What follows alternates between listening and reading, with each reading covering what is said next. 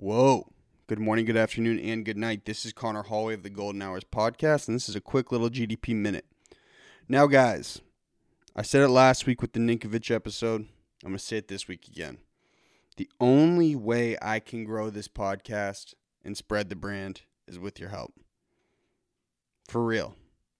If you guys get any sort of value from this episode, and I mean it really, if you get any sort of entertainment, you learn something, you're informed, it gives you just a nice 1 hour escape from your day, all the misery and treachery that you deal with on a daily basis, and you can just coast through for an hour, please share this with a friend that you think might like it. We grow the podcast super organically. Your share means everything to me. Just share it with a friend. I know you got a friend who's a Pats fan. Just share it, please. Thank you so much, man. That's number one. Number two, I just ran an episode with Matthew Slater, the Patriots captain. And I know you guys always hear me gas up about destiny and hard work and getting places and all everything about success. But it is crazy, man. It's the Patriots captain, dude. 2.5 years ago, I would have prayed for an episode like that, you know? Anyway, what a great dude. What a great dude. Nicest dude ever, man. For real. Matthew talked a lot about his faith in the beginning, which I liked a lot. Really cool dude. Talked about his thoughts on destiny. He talked about the Patriots this season, some of his favorite Patriots stories. If you're a Patriots fan, you'll really enjoy this. And what a kind guy, for real. That's that. I hope you guys enjoy. I really, really liked it. One of my top 5 favorites ever. For real. This is like the 239th episode we've ever run, which is crazy.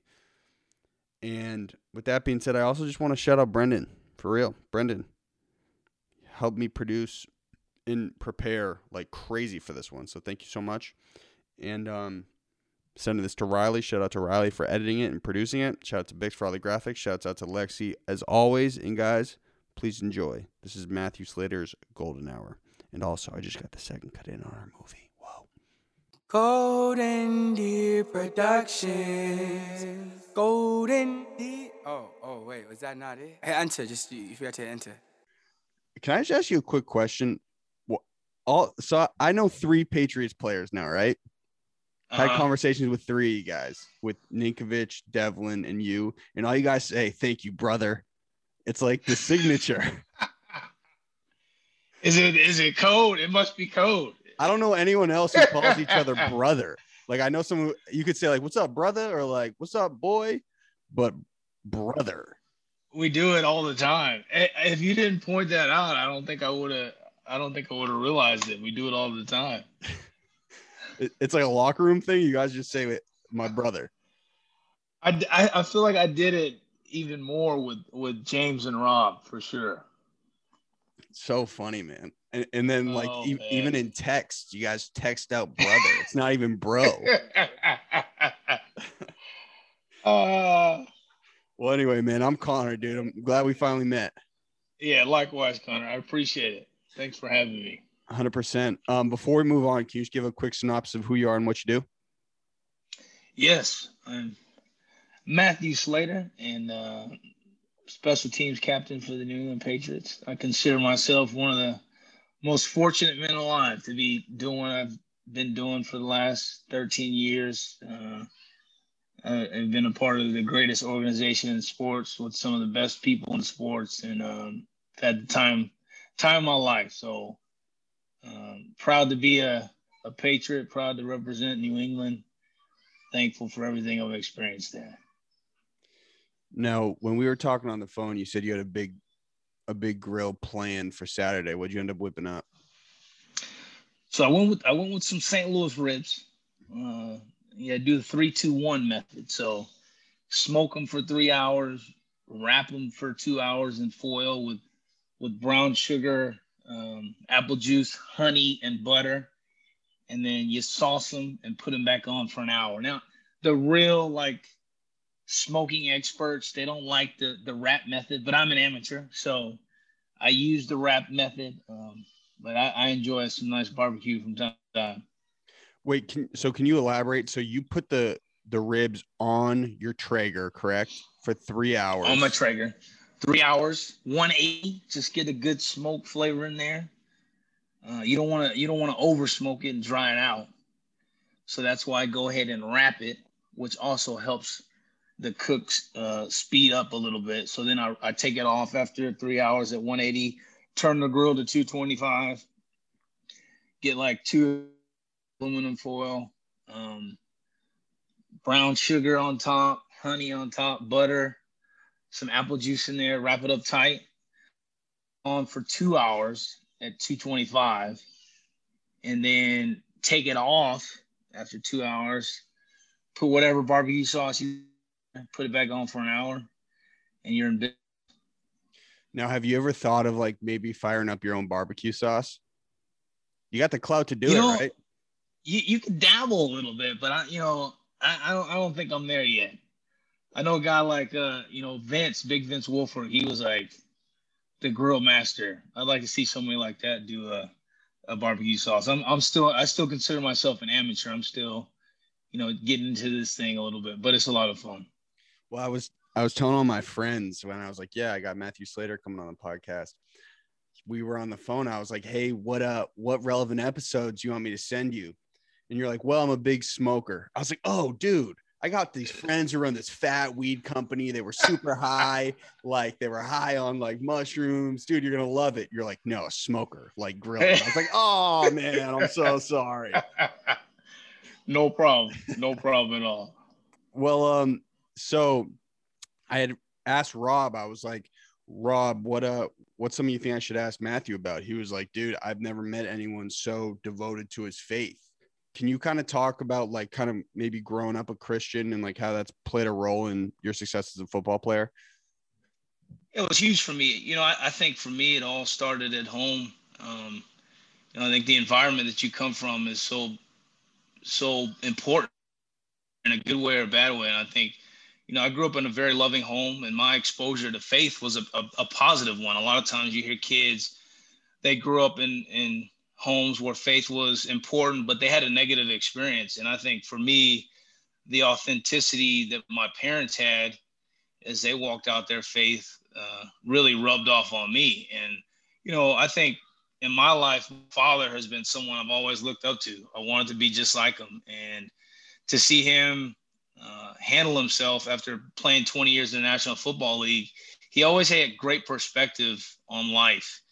And I think he found that perspective through his faith. I think he found, a deeper sense of purpose, a deeper sense of community, deeper sense of commitment to his family. And the vehicle for that was his faith in Christ. So that was something that he shared with me at a very young age. But I think there was a journey, right, for me to have to own it myself. I mean, you can't just do something because your parents do it. You have to find who you are, and you have to find, for me. And I think certainly from the time, probably from the time I was in like seventh grade all the way until now, kind of been on that journey. And what I found, the same things that I think a lot of people find in faith. I think, purpose, meaning, I think a sense of peace and hope that it gives me. And it's been the best thing that's ever happened to me. And it allows me to see the world through a great set of lenses in my mind. And, I'm just so thankful that my parents exposed it to me. I'm thankful for everything that, Christ has done for me in my relationship with him. And certainly you mentioned football. I think, football is a tough sport to be a part of. There's so many unknowns, right? They're just, injury, making the team, contract situations, friends coming and going. And I think my faith has really helped me navigate that. Just having that, I'm someone that believes that everything happens for a reason, whether good or bad. And then there's purpose behind everything. So I think that's really helped me navigate fear. It's helped me navigate my personal life as I, try to lead a family, wife, and 3 kids under 5. You need a lot of faith. Raising 3 kids under 5 in a pandemic is straight chaos. But it's something that has really given me a foundation to everything that I do in this life. And I couldn't imagine living life without my faith. Now, growing up, so when you kind of caught the Christian hook, seventh grade, were you going to church a couple times a week? Were you praying regularly? How did you kind of ease into it? Yeah, for us, like church was a big part of everyday life. My parents are from Mississippi, grew up Baptist. So like they were at church all week. Like I remember my grandfather, they lived walking distance from the church. He was in the choir. He was, an elder. He was doing this. So they were at church like every day. So for us, we were at church probably 3 days a week, not as much as my parents were. But and time of reflection and reading the Bible. And, I was in the choir as a kid, even though I can't sing a lick. Just those things were a part of life. And it was just something that was very much just part of who we were. So I never really questioned it or thought about it until I got a little bit older. And then I was able to kind of like ask questions and I think investigate it for myself. But like I said, I think for me, I had a great indoctrination to it because of the home and environment I grew up in. And as I said, I think that's important as parents as you introduce your children to values or however you decide to raise your kids.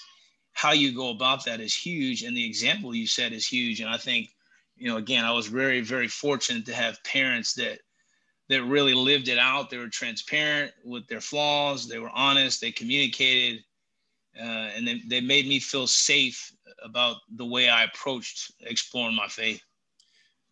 Now, I grew up going to church like just in the summers on Sundays.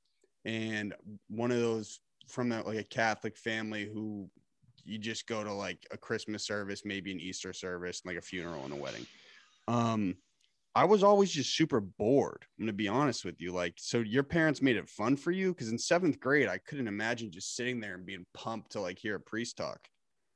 Yeah, I think my dad's a great storyteller, and he did a great job of, I think, painting a picture of what his life was like with faith and without faith.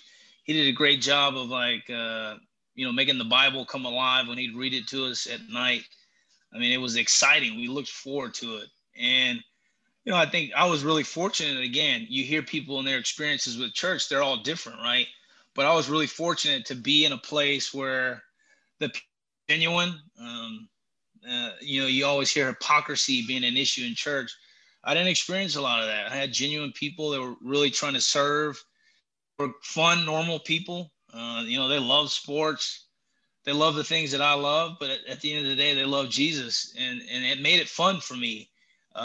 We had great youth ministry. Pastors were a lot of fun. We did a lot of things. So, it wasn't really like super strict like Southern Baptist. It was, but it wasn't super liberal either. It was just, hey, we're people living life, trying to figure it out.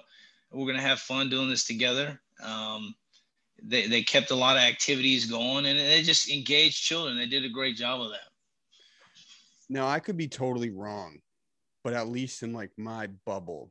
So I went to Providence College, which is a Catholic school. And even at my school, there was just a small bubble of people who were disciplined when it came to being a Christian. In my generation, at least, I feel like there's less retention for people. I'm 25, for people my age to show up to church regularly. Do you feel that way whatsoever? You feel like there's been like a drop off generationally? Yeah, definitely. It's funny you said I've had this conversation with a lot of friends of mine that are pastors around my age, some a little bit younger, some a little bit older, and it seems like the youth nowadays are kind of going in a different direction. Maybe they grew up in church, or maybe they were never exposed to it, and for whatever reason they've been soured on church, or it's just not important, or it's inconvenient. Whatever the reason may be, I do get that feeling. But I think that faith is one of those things that you know it does take some investigative work, right? Like I would never want anyone just to believe something just because believe it. I think that you should investigate it. And I think now, we just have access to so many different things. People, if you want to get into this thing away on a computer screen or on phone, it's a Google search away. So I think all those things kind of contribute to young people and their interest in faith. I also think that the more you learn, I think in a way that can kind of be a deterrent. The more knowledge you accumulate, it's kind of like, well, I figured out this kind of way of thinking for myself, and that's how I'm going to do it. And that's, what, again, I mean, everyone's got to make a choice that they feel like is right for them. And again, I would always say you should investigate these things. Don't just do it because you got to do it. That's how faith should be done. I think it's something that you should pursue, investigate. And if you feel like, hey, this is something that I can align myself with, then do it. If not, you got to find your own path and figure out kind of what's going to work for you. Now, you're a Baptist? So we go to, non-denominational. So Okay. Our church was kind of like a standalone church. The pastor there had a Baptist background. He went to a Baptist seminary, but we didn't have any ties to the Baptist church. Now, I asked that because in a lot of Christian faiths, damn, I'm getting deep. I haven't had a religious talk in a long time here, man. This is awesome. Dude, Pastor Slater, my guy. In a lot of Christian faiths, there's the thought of predestination, like destiny and God choosing your path for you. Is that something you personally believe in? Yeah, that's a great question. That's one that's tough to navigate, right? It's because you think about man and you think about free will, and certainly I think that that's something as humanity that we like. Like, we like to be able to have free will, and fancy that we have choices in all the things that we do. Obviously there are, you think about Calvinists and sects or denominations of Christianity. Predestination is big for them. I think that's something that I'm still in the process of trying to gain better understanding. Certainly I have a belief in a God that, nothing is outside of his understanding or knowledge or awareness. He understands and knows all. That is my personal belief. So, that being said, it's like, well, how do you sort that out as it relates to predestination? There's certainly scriptures in the Bible that would lead you to believe that that's something that exists, but I'd say that's one that I'm still in the process of sorting out, and that's the beauty of faith. I don't think you ever arrive at a place where you feel like you have a full understanding of your faith. I think it's a constant investigation, but that's one that's tough for a lot of people, because you feel like, well, man, certain things that go on in the world, bad things that happen, was a God who cared. Why would he allow these things to be predestined or happen? And I think that can be a hang up for some folks, and leave them with a lot of questions. So, I'd say in that category, put me in the still searching. Well, it's an interesting question for you too, at least, because you've had a career like nobody else. There must be like times along the way in your Patriots career where you're like, this seems like hyper real. This seems like somebody really pushed me along this path. Do you ever feel that way? No question. I mean, I'm glad you said that. And I look at my career and I look back to college, someone who never started a football game in college. And I played, the majority of my playing time was on special teams. And then, I played some defense towards the end of my career. But I look at my career and it just doesn't seem real for someone in my position to have lasted this long, for one, and to have been a part of such a successful team, and for some reason have had some personal success. I certainly feel like it's a gift from God. I feel like I've been very blessed because, I work hard, but a lot of guys work hard. I've got some talent, but a lot of guys have talent. So I certainly feel like God has had his hand over my career and certainly ordered my steps, and I'm thankful for that. But I personally believe that, I'm not just having success in football just so I can say, hey, like, I won Super Bowls or I went to Pro Bowls. There's something more to this. And I think, part of my belief is that when people ask me that, I want to make sure that they know that personally, that to him and his favor and his blessings. And that, I think that football can be used as a bridge to connect with people, forge relationships, and do things that I otherwise might not have been able to do without football. So it's really not about me. When I look at my career, it's not about me. It's about the people around me. It's about how I can leave a mark and hopefully show people the love of God that I believe is real in a real way, and leave things better around me. Now, on that note, have there been moments when you look back that they went the right way, but you said, wow, my story could be completely different if they went another way? I mean, obviously there are game situations like that. I mean, you've won like crazy Super Bowls, but even in your own life. No question. I think back to even again back to college, and I think important time for me in my faith development, but also as an athlete.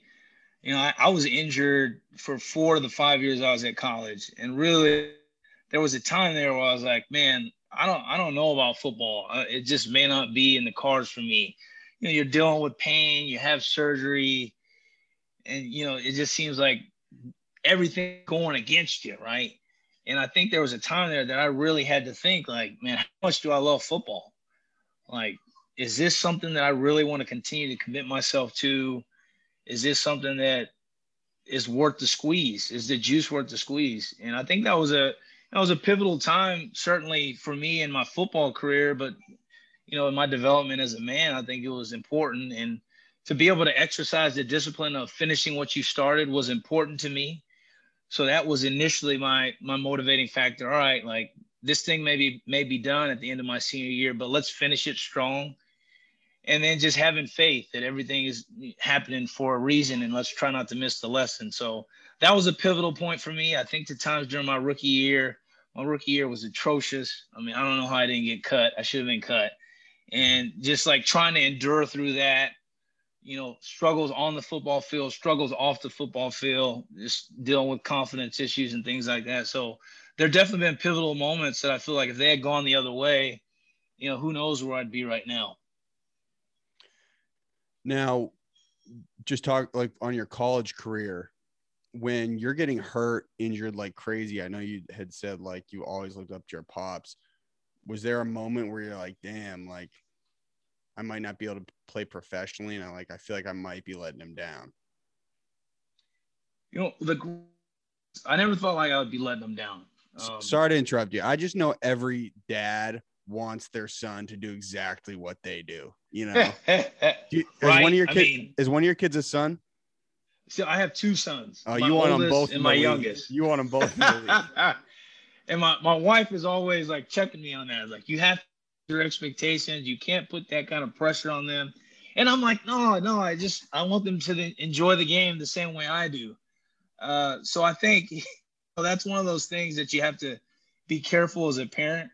And the beauty about it was my dad didn't want me to play football. Like, there were several times as a youngster, I was like, all right, Dad, I want to play tackle football. And he was like, no, you can't play. Like, I don't want you to get hurt. And he didn't want us to feel that pressure. Like, you're a Hall of Famer's son, and people have these expectations. He's got to be this. Like, they'd look at me and they'd be like, you're not bigger. Like, your dad's 6'4", 300 pounds, and you're, 200. Like, what are we doing? What? You're not Jackie Slater, son. So I had to deal with that. Yes, I got it from my mom. So I always tell people I got that from my mom. But I think like navigating that young age helped me, so that by the time I was in college, that wasn't really a concern, letting down my dad. But there was a sense of like, just overall disappointment. I didn't think that the NFL was a possibility for me until midway through my senior year. I think like after my first couple years, not really playing, being hurt, and then just position things like that, I was like, well, I don't think the NFL is a real possibility.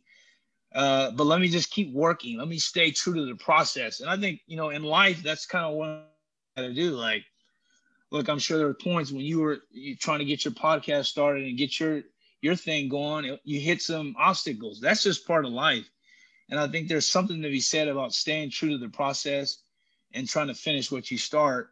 And that's what my mindset was. And then, thankfully things start falling into senior year, make a few plays here and there, and then, wind up with a chance to at least get into a camp and see what I could do. Now, were there other storied special teamers before your career had started? Like, has that ever happened before? Yeah, the first name that comes to mind is Steve Tasker. He played in Buffalo during their Super Bowl runs there. He went to 7 Pro Bowls.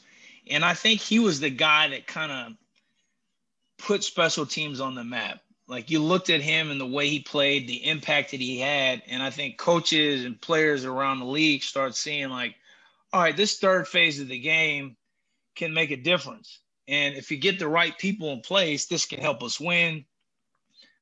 I think, there you start seeing guys carry guys specifically for special teams purposes. So, I attribute Steve with the success that a lot of us are having now. He paved the way. And certainly there were others, Bill Bates in Dallas and a few other guys around the league. I know there's some guys that play with my dad as well, but I think they kind of got the ball rolling. And I think now you've gotten it to the place where you look at almost every team, they've got a guy you can go to and say, man, that guy's on the team to play special teams, and he does it at a high level, and he helps his team win.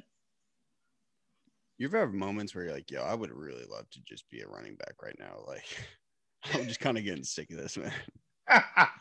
Well, I mean, when I came in the league, watching Randy, Oh, teammate he with was Randy and balling. Wes, He was balling. and then watching Gronk, and watching Jules over the years. Yeah, I'm down games like, man, I wish I was out there catching some passes, scoring some tugs. You certainly dream. I think as a kid, like I'd be lying if I said, man, my dream as a kid was to go to the NFL and play special team. No, nobody's like dreaming that, like unless you're like a kicker or a punter. But for me, like my dream was to and be the next Randy Moss or be the next Torrey Holt, Isaac Bruce, whoever it was. So certainly there's those moments, but then I quickly snap back to reality. I got to go cover this punt. So, I love what I do, and I'm very fortunate to be doing it. Were you playing Madden at UCLA at all? I was a heavy NC2A football guy when I was at What year? UCLA. So it would have been like 04, 05, right in there. So I played way too many video games in college. Wait, so Way too many. when you were playing NCAA football, you were playing the game as well? Yeah. You were playing with yourself, weren't you? I mean, we used to have some competitive games there. Maurice was a teammate of mine in college, and still is a good friend to this day. I mean, we'd go to his room and we'd play for hours, and guys would be putting money on the game. Nobody had any money, but guys would put money on the games. Guys are like fighting over the game. It was so much fun. And the best though was like if I was playing Maurice and he was the running back and I could run for like 250 yards with Maurice, then I'd just be talking so much trash. It was so much fun. Those were some good times. I think the NCAA games, they don't actually tell you the name of the player though, right? Like it was just the number. No, it would just be like number 21. His number, it'd be like number 21, number 18. Because we all know how the college thing goes with athletes and paying the athlete and etc. But there were no names on there. How was your rating? Do you remember? Probably subpar. Since I wasn't a starter, it was probably subpar. I don't remember though. I think I'd just be happy when I was on the game. I would have patted you. You should have just put yourself at running back, quarterback, played every single position. Now I know I sent you the video, but dude, I need a little bit of help on that first split explosivity. I don't know how you do it, man. I was like, damn, this dude really was half my time. Do you think you could still run like a 4.3 or 4.4? I mean, I feel pretty good about my speed. That's the one thing that's held up for me as I've gotten older. I might have to be really loose. I might have to get a great warm up, especially at 35 years old. I might have to be stretching for a couple hours beforehand. But I always tell people I'm fast enough to still get the job done. But you gotta help yourself out. You're running in heavy snow, fields not cleared off. I like you to run at least a 4.99. We just got to get you in some good footwear, get you on a good surface, get maybe a couple training sessions I like you for a maybe some 4.99. PEDs, maybe some PEDs too. I could use those. What? There's always that. There's always that too, right? Dude, I was like so shocked when I came back 8'8". I was like, there's no way. It's a lot harder than it looks, huh? Well, mind you, I'm training for a marathon right now. I'm running a marathon March 7th, so I'm in good shape, but I am not fast, man. Holy shit.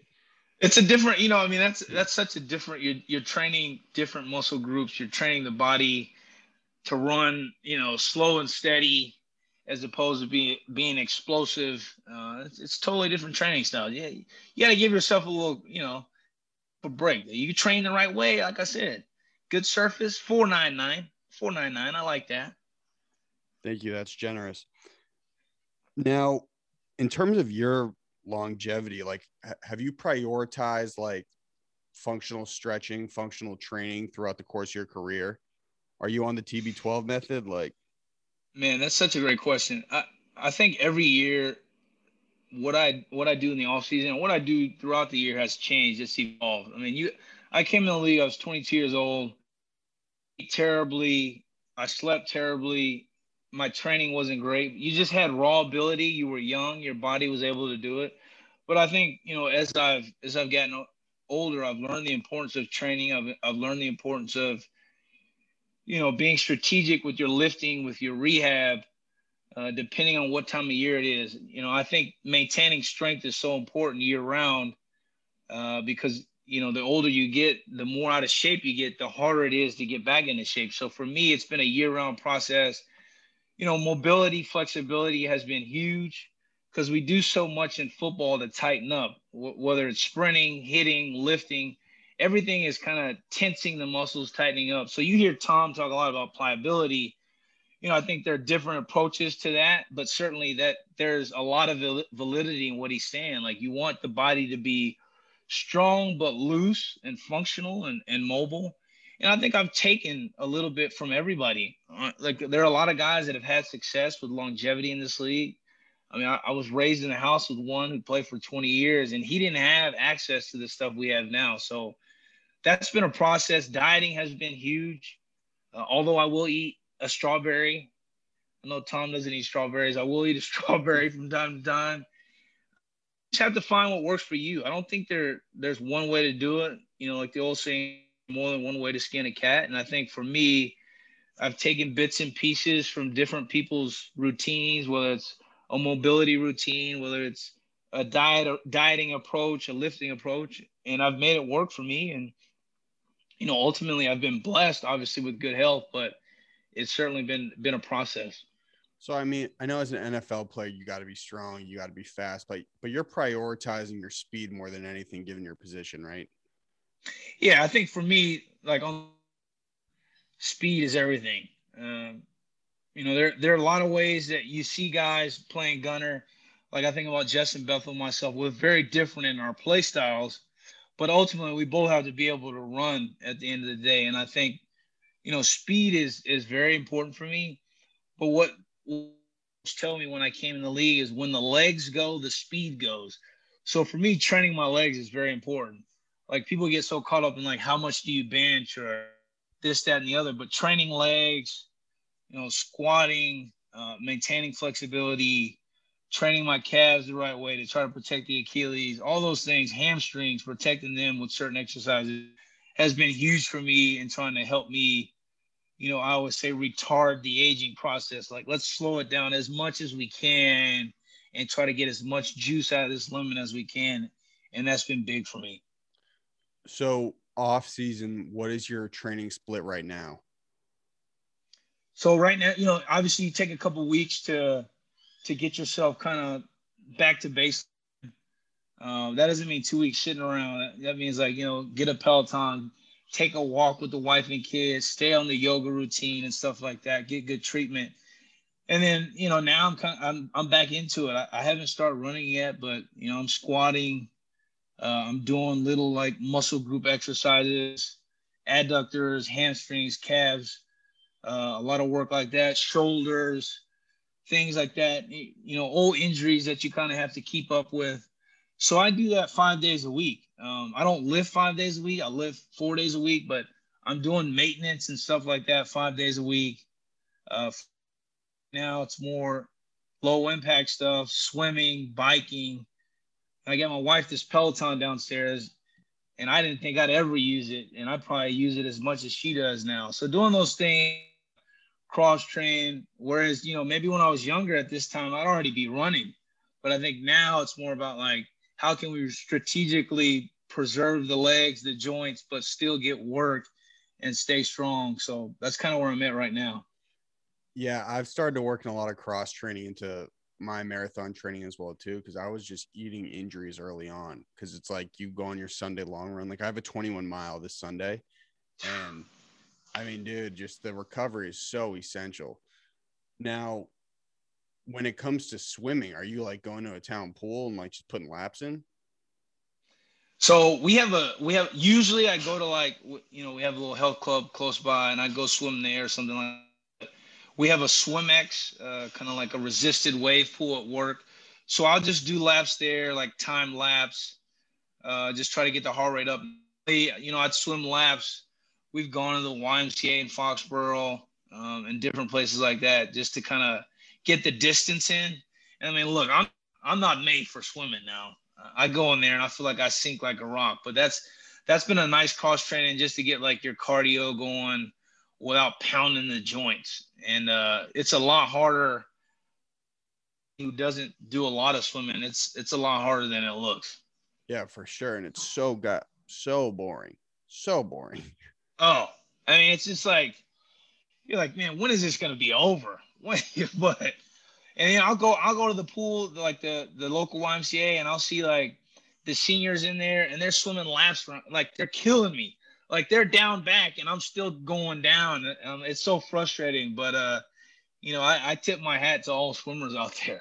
Yeah, this is just for anyone listening or tuning in. The YMCA pools are essentially just a retirement home. You're gonna be the youngest in there. Trust me. They're getting their work in though. They're still getting their work in. Dude, I was so bored with swimming. I bought these expensive underwater headphones, and they just did not work. And I was like, all right, man, this is just brutal. And now for a swimming workout for you, are you breaking it up by stroke? Are you just going like 45 minutes of freestyle? It would be more freestyle. So if we go to the pool, our strength coach will write out like a workout. Hey, we want to do 800 meters today. I will break it up. We'll do 5 sets, 50 meters, and then we'll do, 10 sets of, 100 meters. So they'll kind of break it down, and they really time the recovery. I mean, like I said, I'm not going to be getting in there, Michael Phelps in it, hitting it quick down back. Like it's a struggle for me. So it's more about time recovery than anything. Obviously you don't want to be doggy paddling halfway through the stroke, but for us, it's about just getting the good quality work. Don't stop, keep going. Time the recovery to a point where you're probably still gassed when you go again, and getting the distance in. Which for swimmers, from what I understand, if I say, I had 800 meters, they're probably like, yeah, we did that for a warm up. But for me, it's like the hardest thing I've done all week. So it's different. Like you said, that cross training is very different. And running, are you talking you're doing sprint training or you're actually doing long distance running? So in the off season, the running, I mean, most of the stuff we do is high speed work. We call it, high speed. Like that's our, like, we call it a speed vaccine. So like the more you can get your body used to moving at high speeds, the more it protects the tendons, the muscles, and things like that. So we want to get, X amount of yardage in at higher than 14 miles an hour or whatever it may be. And then obviously we'll have, hyper focused speed work where we're close to 90 to 100%. So we do that, I would say 3 times a week. And then there are days where we'll go for our conditioning where it'll just be like, they call bout runs, where we'll go out there and, hey, you need to cover 750 yards in 3 minutes. And we'll go on the field and it's kind of up, down, up, down, up, down, just to build that aerobic base. You So said bounty runs? Bout runs. Bout runs. They call them bout runs. 3-minute runs, like almost like you're fighting a bout, and the rounds are 3 minutes each. So those I hate because I'm not built to run long distance. I'm built for Sprints. it's a lot of recovery, short sprint again. But I think it's good for that aerobic just to get like your legs underneath you, get your lungs, your body acclimated to running. So that's stuff that we do in the off season. And I think in season, everything we do is pretty like football specific. Whether it's positional work where you're sprinting, decelerating, changing direction. That's usually what we do, in season and out of season, and then sprinkling that long distance stuff in during the off season.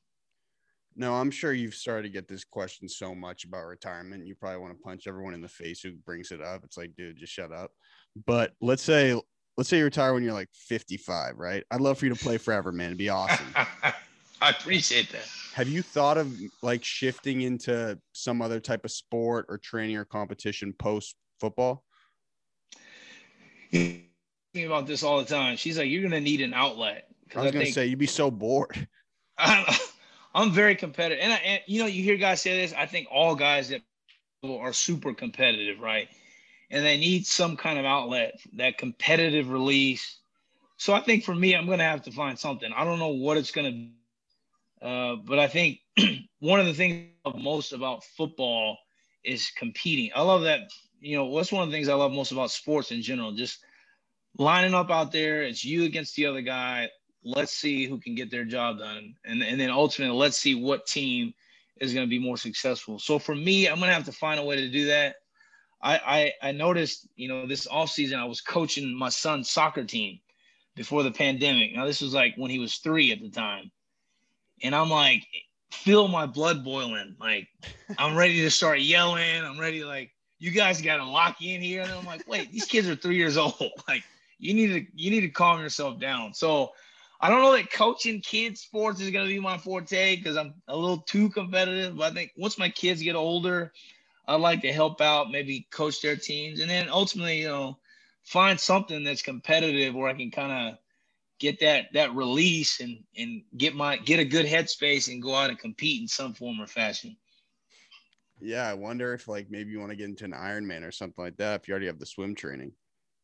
And I'll tell you, the Ironman would be great if it wasn't for the long bike ride, the long swim, and the long run. So in other words, the Ironman is not for me. I have so much respect for those athletes. I mean, you just talk about mental toughness to be able to put your body through something like that and to train for something like that. It's unbelievable. I used to train at a place in California where there were a lot of Ironman folks training.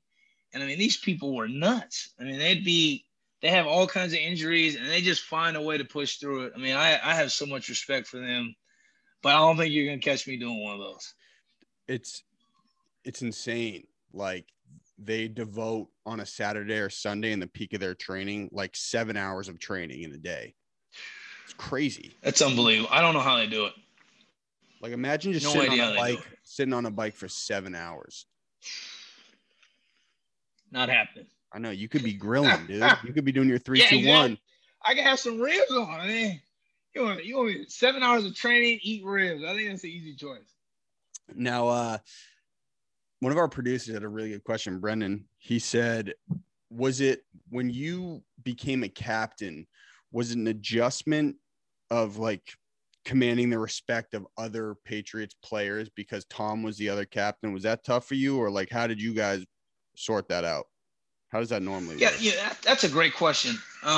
It's tough. I mean, obviously you come to a team established with so many established players, and a player like Tom, finding your can be challenging.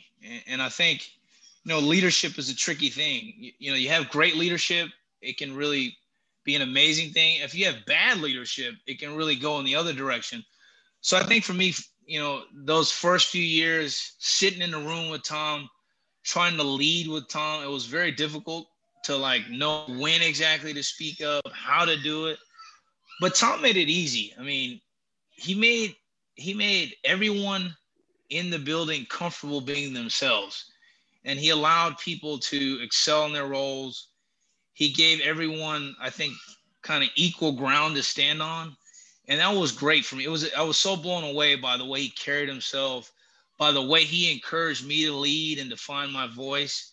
And I think he played a big part in that for me personally, in my development as a player, but as a leader. I mean, Tom played a huge role in that. And then ultimately, at the end of the day, it was my job to lead my guys and do what I could, which started with me doing my job. But it was Tom's team, right? I mean, at the end of the day, we were all looking to him to the final word, to final say on whatever it was.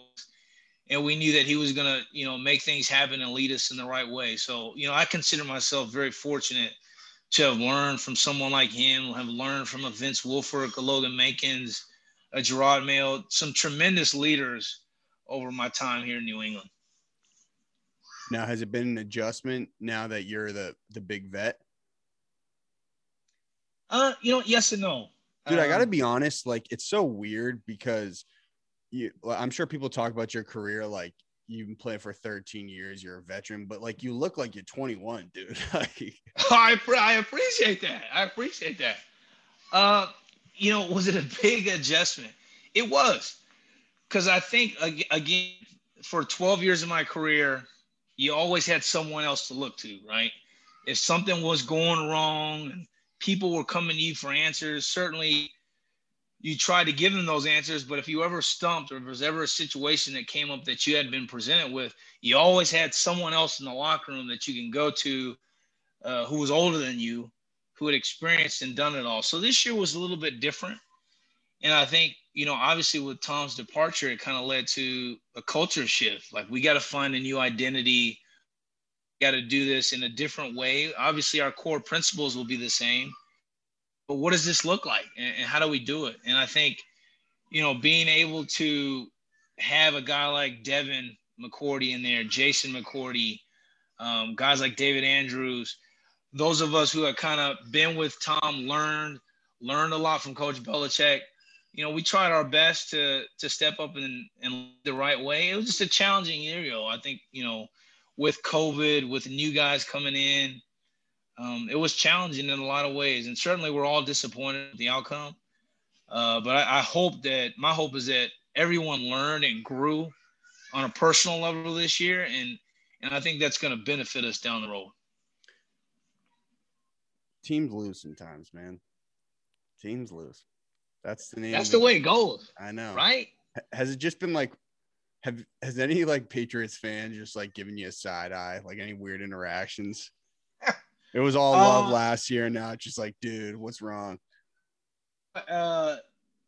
Thankfully, I haven't had any negative encounters. It's funny, like some of the neighbors sometimes would be like, you guys got to get it going. I'm like, yeah, I know.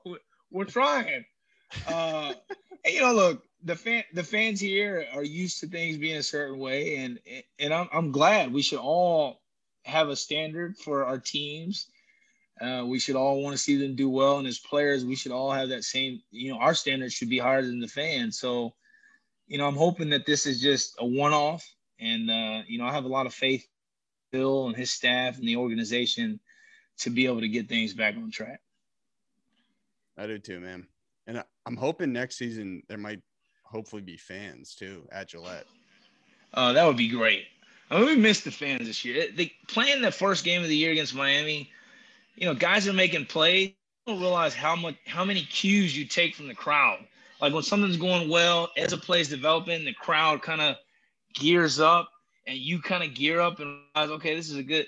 That first game, it felt like we were scrimmaging, so it was an adjustment not having them there. I hope we can get them back in there next year. Now let's rewind just like 13 years. You're 21, 22 going into the league. Did you foresee this type of career for yourself? Like, did you have inklings? Like, being really honest, you're like, I'm a little more disciplined than most players. I don't care about as much. I don't really care about the glitz and the glam. Like, you must have had an idea that you had a shot at having this type of career, right? No, I got to be honest with you.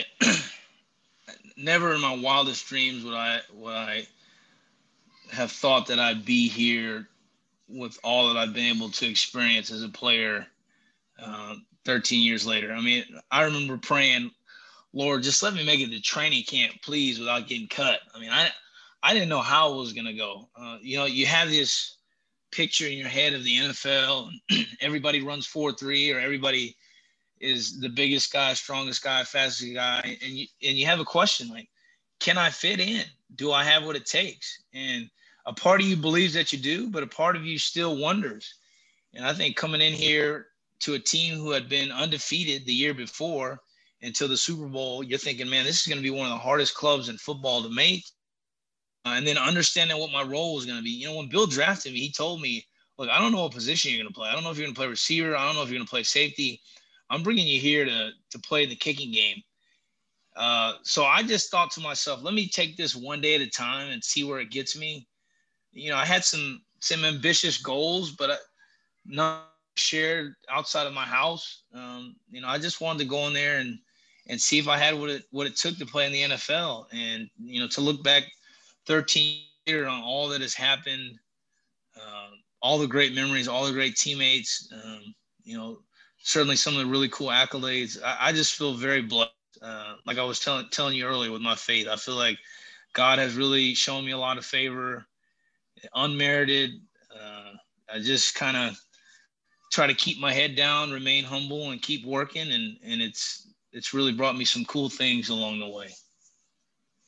I mean, dude, you're a Super Bowl champion. Not many people can say that. That's awesome. Man, three times.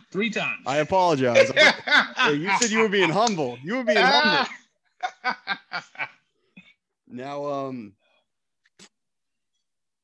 so this off season now, you're just training. You go on trips. Like, what do you do?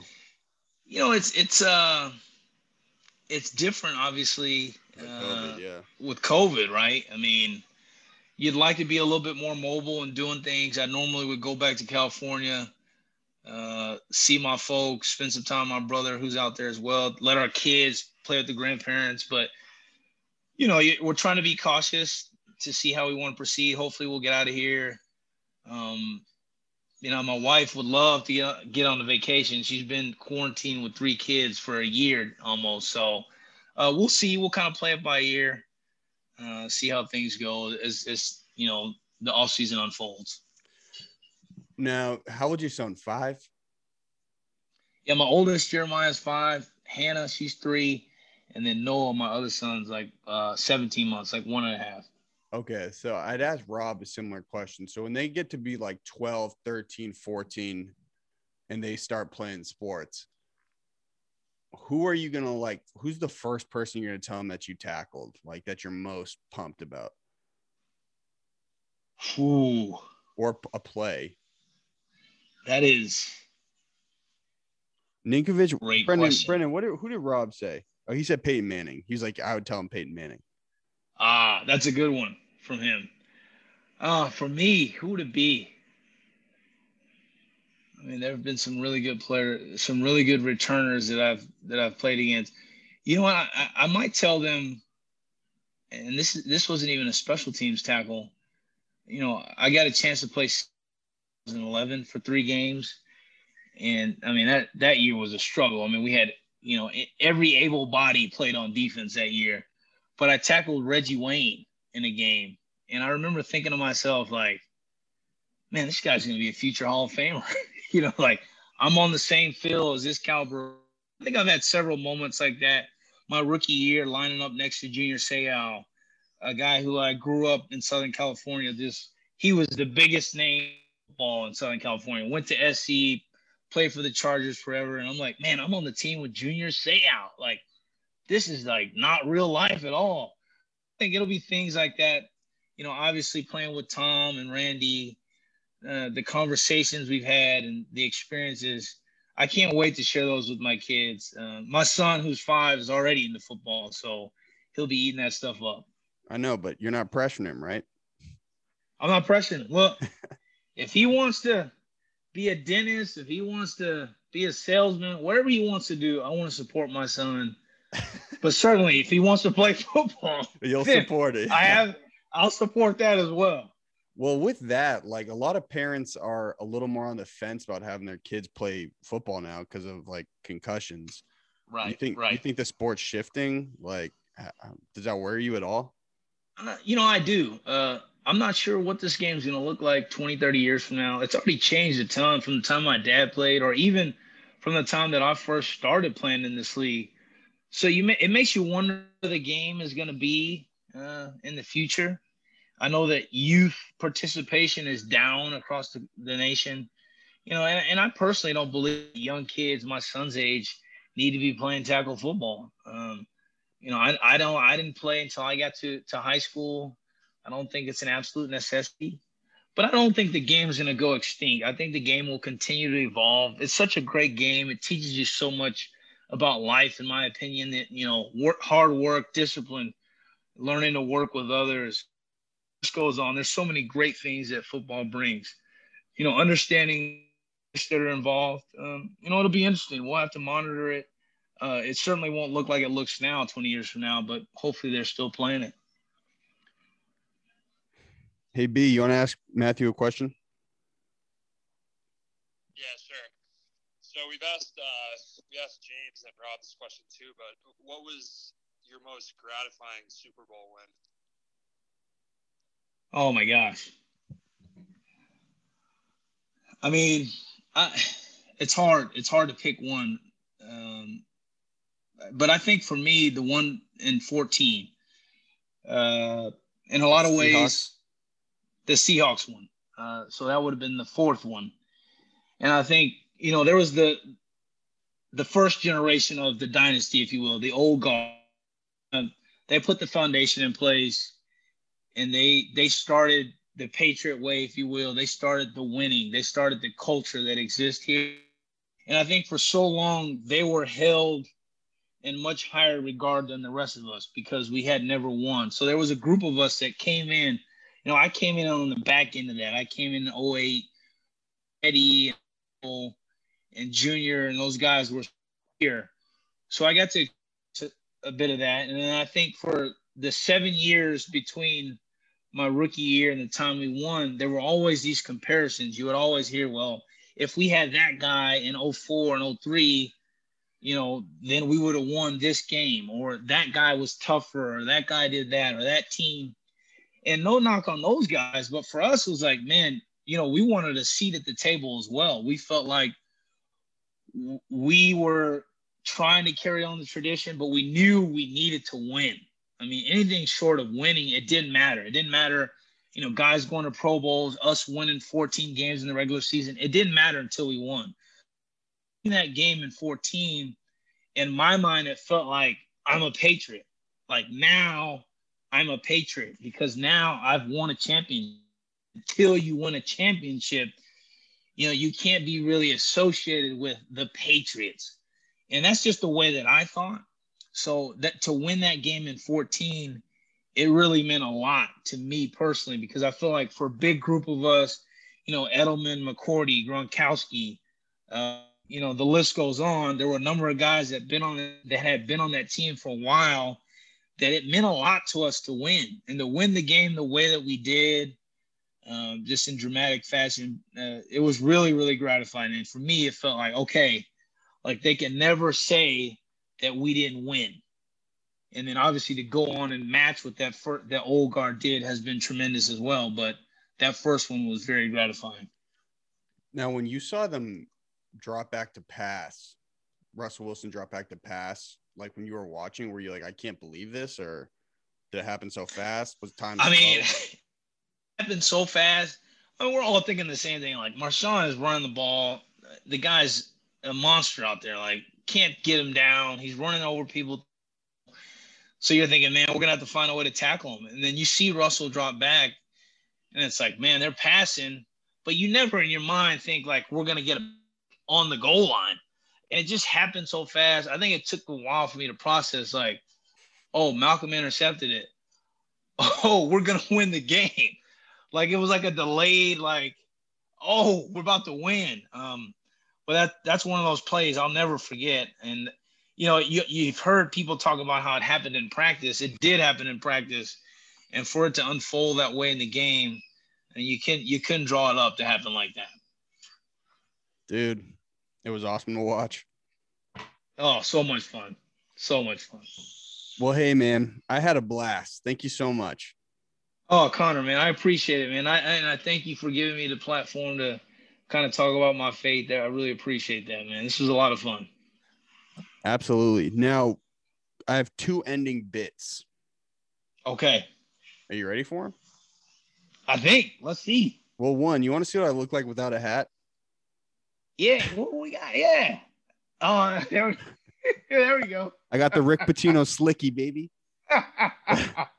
I'm looking like the guy on the front cover of your favorite Lucky Charms box. Now, one, my goal with this podcast has eternally been I wanted to just meet a bunch of people in the city because I wanted to make a Boston-based movie and put it in theaters all over the city and for everyone to enjoy it. I didn't tell anyone that for a while, but I made the movie. And so all I ask is when I drop this thing, hopefully late spring, early summer, you just watch it with your wife. Do not watch it with the kids because it is not PG, but just watch it with your wife. We can do that. There's no doubt. We'll Say do less. that. You'll enjoy it. The cut I just got is 47 minutes, so it's not that big of a commitment. Okay, we can do that. Let's go. That's number one. Number two, this is how we start and end the show. I'm only going to say this once. You ready? All right. Hi, your name, and this is my golden hour. Directly after no break. Hi, your name, and that was my golden hour. Okay. Hi, this is Matthew Slater, and this is my golden hour. Hi, this is Matthew Slater, and that was my golden hour. Dude, that was beautifully executed. There we go. My guy. All right. One take. Let's go. I know, man. One take Drake. Hey, dude, thank you so much. Oh, no, the pleasure is mine, Connor. I appreciate it. It's great meeting you, man. Appreciate you letting me come on and share a bit about my story. Absolutely. We'll do it again in a year. And when we get off the call, I'll get a good address and I'll shoot you over a new sweatshirt. What size are you? A large? I'm a large. Me too, man. 2 alpha males. Yes, sir. There we go. There we go. All right, brother. Thank you so much. All right, brother. Thanks a lot, brother. Thank you. All right, brother. All right, brother. All right, man. I'll see you. All right.